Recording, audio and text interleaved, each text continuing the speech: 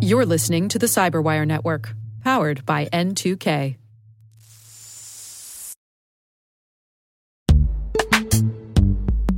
And now a word from our sponsor, Netskope. Netskope is a worldwide leader in SASE and Zero Trust. Its unified platform, Netskope One, provides optimized access and Zero Trust security for people, devices, and data anywhere they go, helping customers reduce risk, accelerate performance, and get unrivaled visibility into any cloud, web, and private application activity. To learn more about how Netskope helps customers be ready for anything on their SASE journey, visit netskope.com.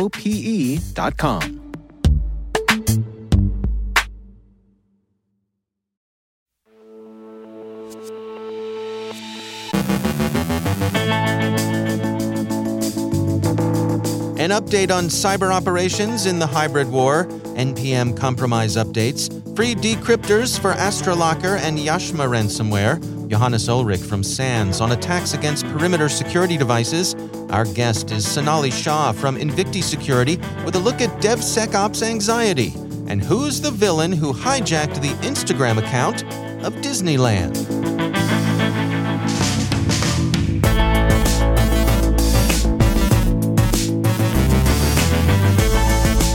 From the Cyberwire studios at Data Tribe, I'm Dave Bittner with your Cyberwire summary for Friday, July 8th, 2022.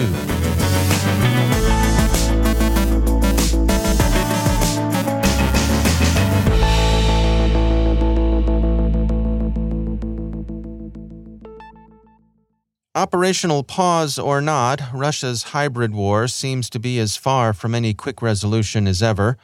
Russia's President Putin said yesterday during a meeting with senior leaders of the Duma that he had no intention of backing down from his own maximalist goals and that Ukraine's only option was to accede to all of Russia's demands.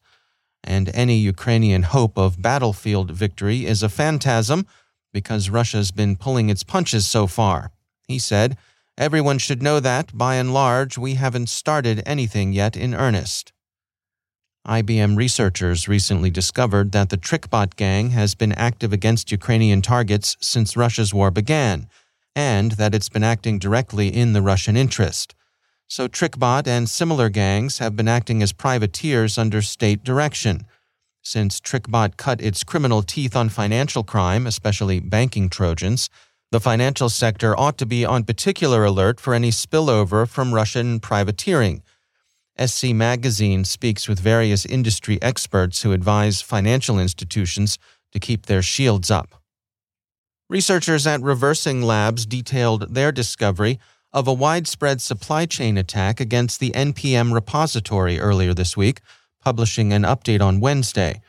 Though the exact scope of the attack wasn't initially clear, researchers say the packages are potentially used by thousands of mobile and desktop applications and websites, and in one instance, a malicious package had been downloaded over 17,000 times. Reversing Labs called the campaign Icon Burst. Their conclusion is that Icon Burst represents a major software supply chain attack involving more than 24 NPM modules used by thousands of downstream applications, as indicated by the package download counts. Application developers should be particularly alert to the problem, which appears to represent an organized cooperative criminal effort. Analysis of the modules reveals evidence of coordination with malicious modules traceable to a small number of NPM publishers and consistent patterns in supporting infrastructure such as exfiltration domains. Reversing Labs says Icon Burst marks a significant escalation in software supply chain attacks. The firm communicated its findings to the NPM security team on July 1st of 2022. Developers, Reversing Labs says, should assess their own exposure to the threat, and the researchers have provided information that should assist them in doing so. There's been another attack on the NPM supply chain, this one described by researchers at Checkmarx. They say, Checkmarx SCS team detected over 1,200 NPM packages released to the registry by over 1,000 different user accounts. This was done using automation, which include the ability to bypass NPM 2FA challenge. The operators, whom the researchers call Cute Boy, were using what Checkmarx calls a fake identity as a service provider. They say, looking at the domains with which Cute Boy is creating NPM users, we can deduce that they are using mail.tm, a free service providing disposable email addresses with REST API, enabling programs to open disposable mailboxes and read the received emails sent to them with a simple API call. This way, Cute Boy can easily defeat NPM 2FA challenge when creating a user account. So far, the operation seems to represent an initial experimental phase of a larger campaign. The researchers say this cluster of packages seems to be a part of an attacker experimenting at this point. The researchers think that Cute Boy is preparing a large-scale cryptojacking campaign using XMRig derivatives. Checkmarx has also released information to help users identify the malicious activity. They also warn that further exploitation of NPM can be expected. They say Cute Boy is the second attack group seen this year using automation to launch large-scale attacks on NPM. We expect we will continue to see more of these attacks as the barrier to launch them is getting lower. CISA, the U.S. Cybersecurity and Infrastructure Security Agency, released 3 industrial control system advisories yesterday. Bravo to Microsoft. The company has released free decryptors for the AstraLocker and Yamcha ransomware strains, Bleeping Computer reports. Microsoft tweeted, "The AstraLocker decryptor is for the Babak-based one using .astra or .babak extension, and they released a total of 8 keys. The Yashma decryptor is for the Chaos-based one using .astralocker or a random extension, and they released a total of 3 keys. Bleeping Computer points out that AstraLocker, itself derived from Babak Locker, has gained a reputation for being both buggy and effective. The operators of AstraLocker earlier this week released some decryptors as they announced they were exiting the ransomware business, saying that they had decided to turn to crypto mining. They were probably kidding about getting into coin mining. Not only did they close their announcement with an LOL, but there's also some reason to think they were feeling the approach of law enforcement. The Wall Street Journal reports that the Instagram account of Disneyland Resort was briefly hijacked yesterday morning by someone who identified himself as David Du and proclaimed himself a super hacker. Mr. Du acted with apparently trivial motives. He had some sort of beef with someone called Jerome, according to the independent fan site The Disney Blog, and he wanted to air that through his hack. He was also disgruntled about some Disney employees, saying he was here to bring revenge upon Disneyland. Mr. Du posted a selfie and said he was tired of all these Disney employees mocking me.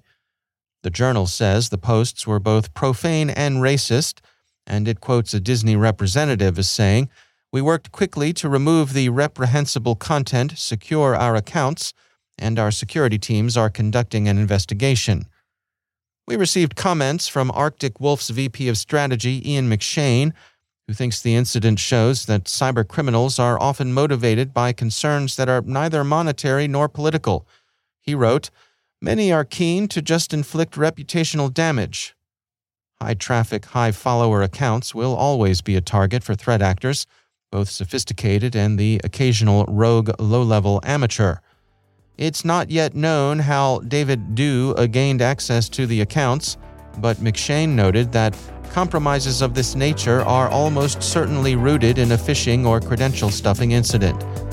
And of course, the motivation of the attacker needn't be serious or even rational. Just ask Mr. Du, wherever he may be.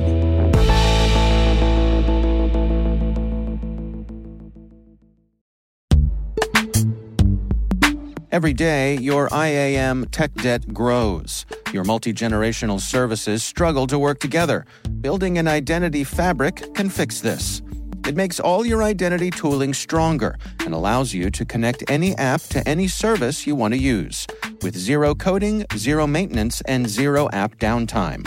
Strata's identity orchestration platform separates the identity logic from your applications, so you can optimize existing IAM tools and manage them in a single control plane.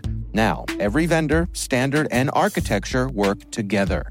In short, building your identity fabric means you can secure your non-standard apps, keep your complex access policies, retire outdated IDPs, and modernize in record time. So build your fabric with Strata Identity and get rid of tech debt for good. Visit strata.io/cyberwire, share your identity priorities, and receive a pair of AirPods Pro. Offer valid for organizations over 5,000 employees. Connect today at strata.io/cyberwire.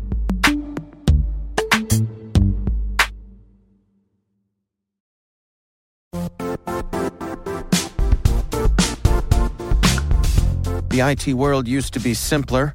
You only had to secure and manage environments that you controlled. Then came new technologies and new ways to work. Now, employees, apps, and networks are everywhere. This means poor visibility, security gaps, and added risk. That's why Cloudflare created the first-ever connectivity cloud. Visit cloudflare.com to protect your business everywhere you do business.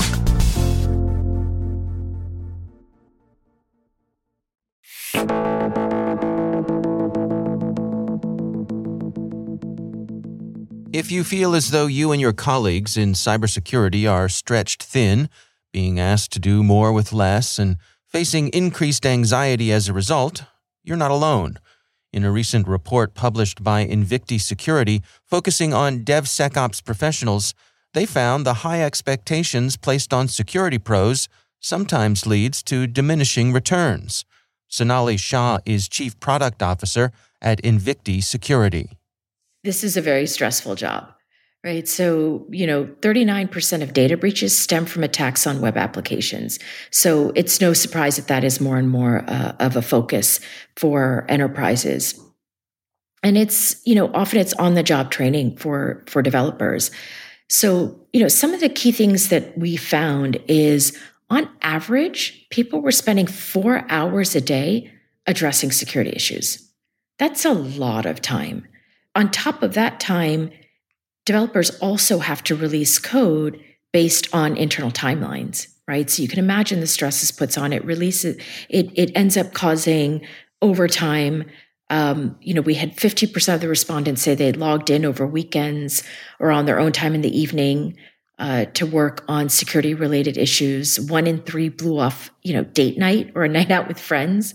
And in the time of COVID, when it's, I think, hard enough to find dates, like this is particularly relevant. And then even after they've spent all the hours remediating issues, there's that anxiety of the next one. So we found 81% of professionals said they're already feeling anxious about the next vulnerability, even just after they finished remediating the last one.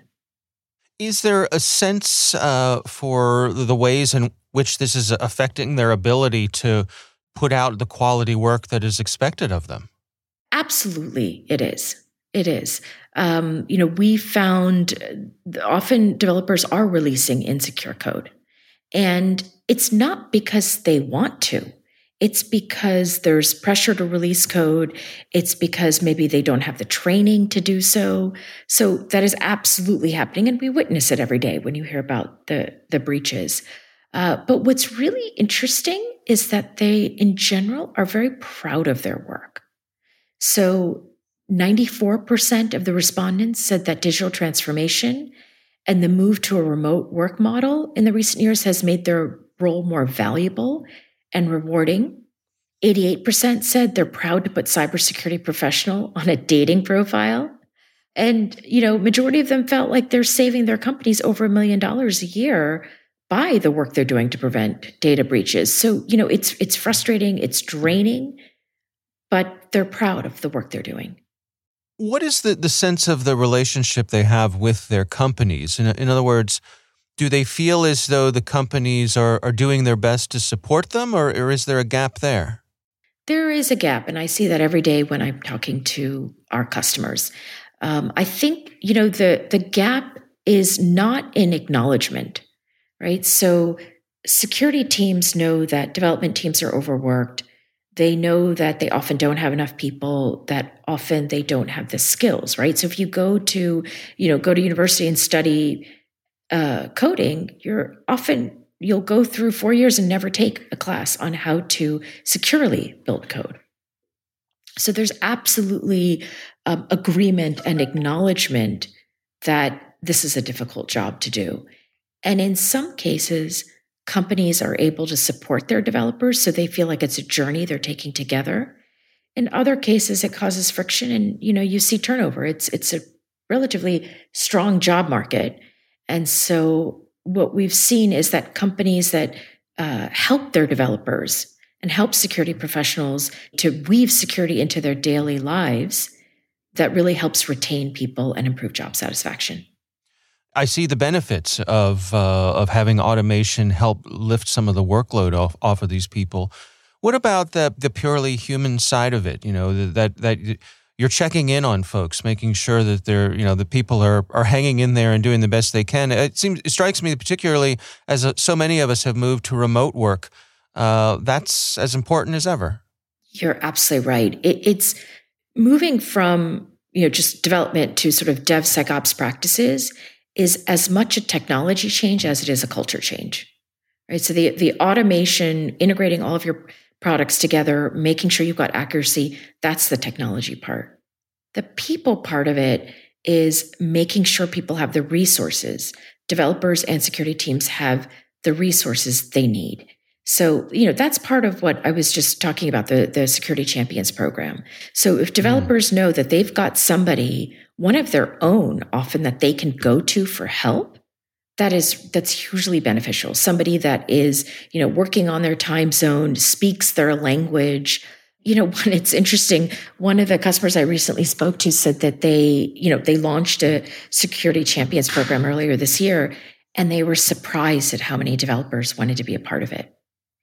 And partially that's because, having the word security anywhere on your resume is a huge plus, because developers they understand they need to learn about security and they want to learn about security.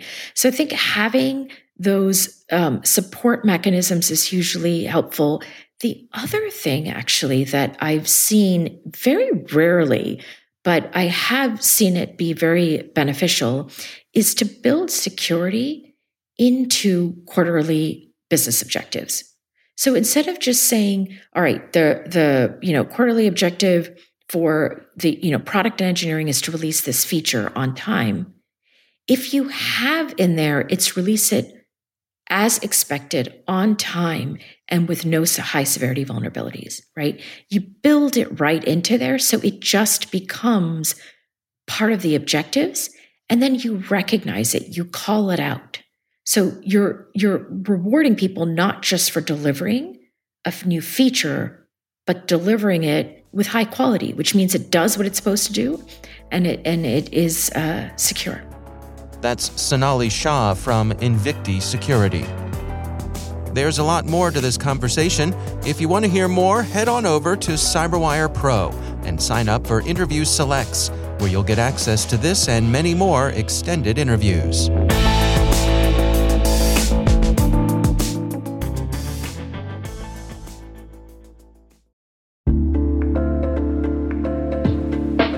Are lengthy security reviews pulling attention away from your security program? With the largest network of trust centers, Vanta can help you streamline security reviews to win customer trust, save time, and close deals fast. Proactively demonstrate security by showcasing key resources like your SOC 2 or ISO 27001, and provide real-time evidence for passing controls. And when a security questionnaire is required, Vanta takes the first pass for you. Visit vanta.com/cyber to take a self-serve tour. That's vanta.com/cyber.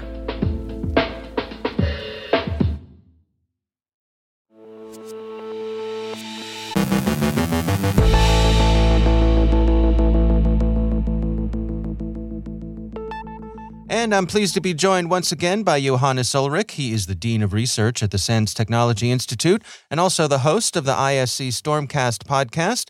Johannes, always great to welcome you back to the show. I think as we've made our way through the pandemic and there's been this massive move to folks working off-site, there's this notion that perimeter security is a thing of the past. But you want to make the point today, maybe not so fast. Correct. And particular devices that we're using to implement those security controls, like load balancers, firewalls, various proxy systems or such that we are using. Probably one of the lines that I repeat the most is, why is this connected to the internet in the first place? And that usually refers to not just nuclear power plants and elevators and door controls, but also things like admin interfaces for these perimeter security devices. So you spend a lot of money buying a device like this, protecting your users from attacks, but then you're opening up the management interface that's used to control that device to the world, and sadly, that's then being exploited. And is that primarily a matter of convenience for the users to be able to reconfigure things and not have to be on premises to do so?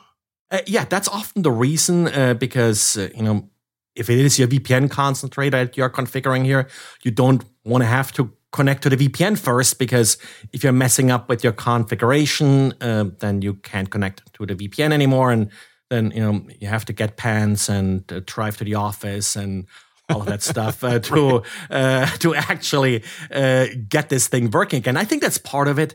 Of course, you could still filter by IP address. Another part is once you deploy them in the cloud, it's really hard to drive to the cloud and or restart things. So that's where this sometimes happens.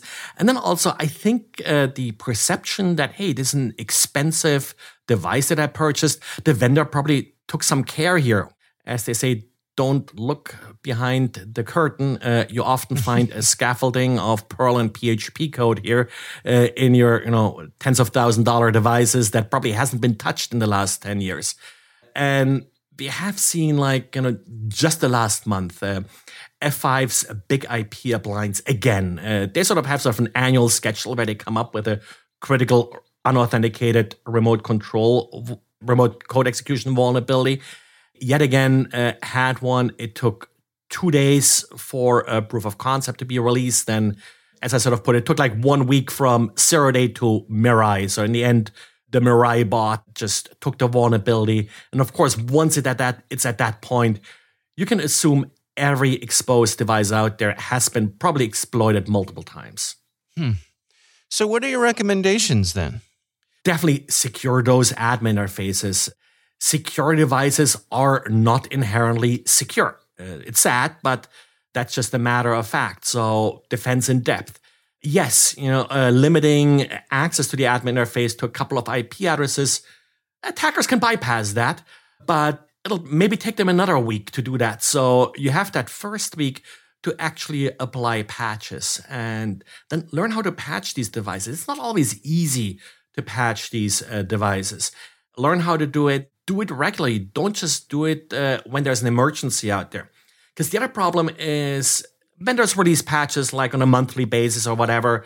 You may ignore them because they don't really fix any big security issues. And last time you applied a patch, it caused some problem.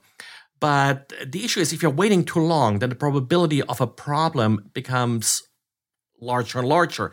And also, usually the impact of that problem becomes larger and larger because now you have not just one problem, you have 12 problems because you have to deal with every single patch's problem. So really updating regularly, learning how to patch, having some procedure around it. So you can sort of press that button kind of when an emergency patch comes around to apply the patch. You don't really have to make it a big deal and spend a lot of time on it. Yeah. All right. Well, good advice as always. Johannes Ulrich, thanks for joining us.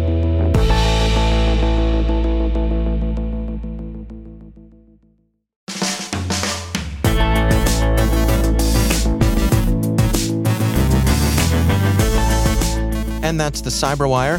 For links to all of today's stories, check out our daily briefing at thecyberwire.com. Be sure to check out this weekend's Research Saturday and my conversation with Alden Wallstrom from Mandiant's Information Operations team. We're discussing their comprehensive overview and analysis of the various information operation activities they've seen while responding to the Russian invasion. That's Research Saturday. Check it out. The CyberWire podcast is proudly produced in Maryland out of the startup studios of Data Tribe, where they're co-building the next generation of cybersecurity teams and technologies. Our amazing CyberWire team is Liz Irvin, Elliot Peltzman, Trey Hester, Brandon Karff, Eliana White, Guru Prakash, Justin Sabi, Rachel Gelfin, Tim Nodar, Joe Kerrigan, Harold Terrio, Ben Yellen, Nick Valecki, Gina Johnson, Bennett Moe, Chris Russell, John Petrick, Jennifer Iben, Rick Howard, Peter Kilpie, and I'm Dave Bittner. Thanks for listening. We'll see you back here next week.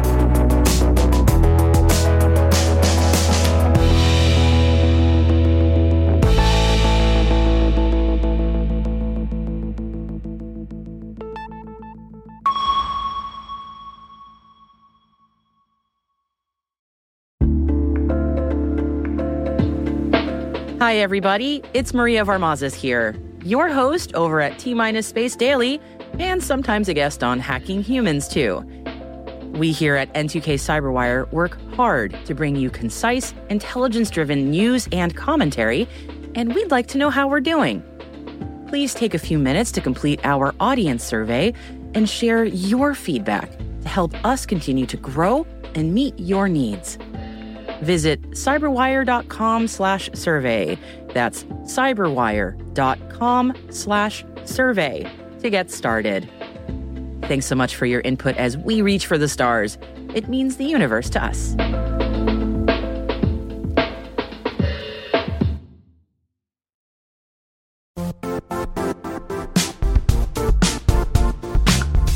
And now, a word from our sponsor, Zscaler, the leader in cloud security. Cyber attackers are using AI in creative ways to compromise users and breach organizations. In a security landscape where you must fight AI with AI, the best AI protection comes from having the best data.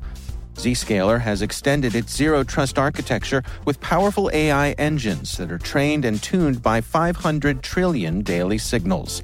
Learn more about Zscaler Zero Trust Plus AI to prevent ransomware and AI attacks. Experience your world secured. Visit zscaler.com/zerotrustai.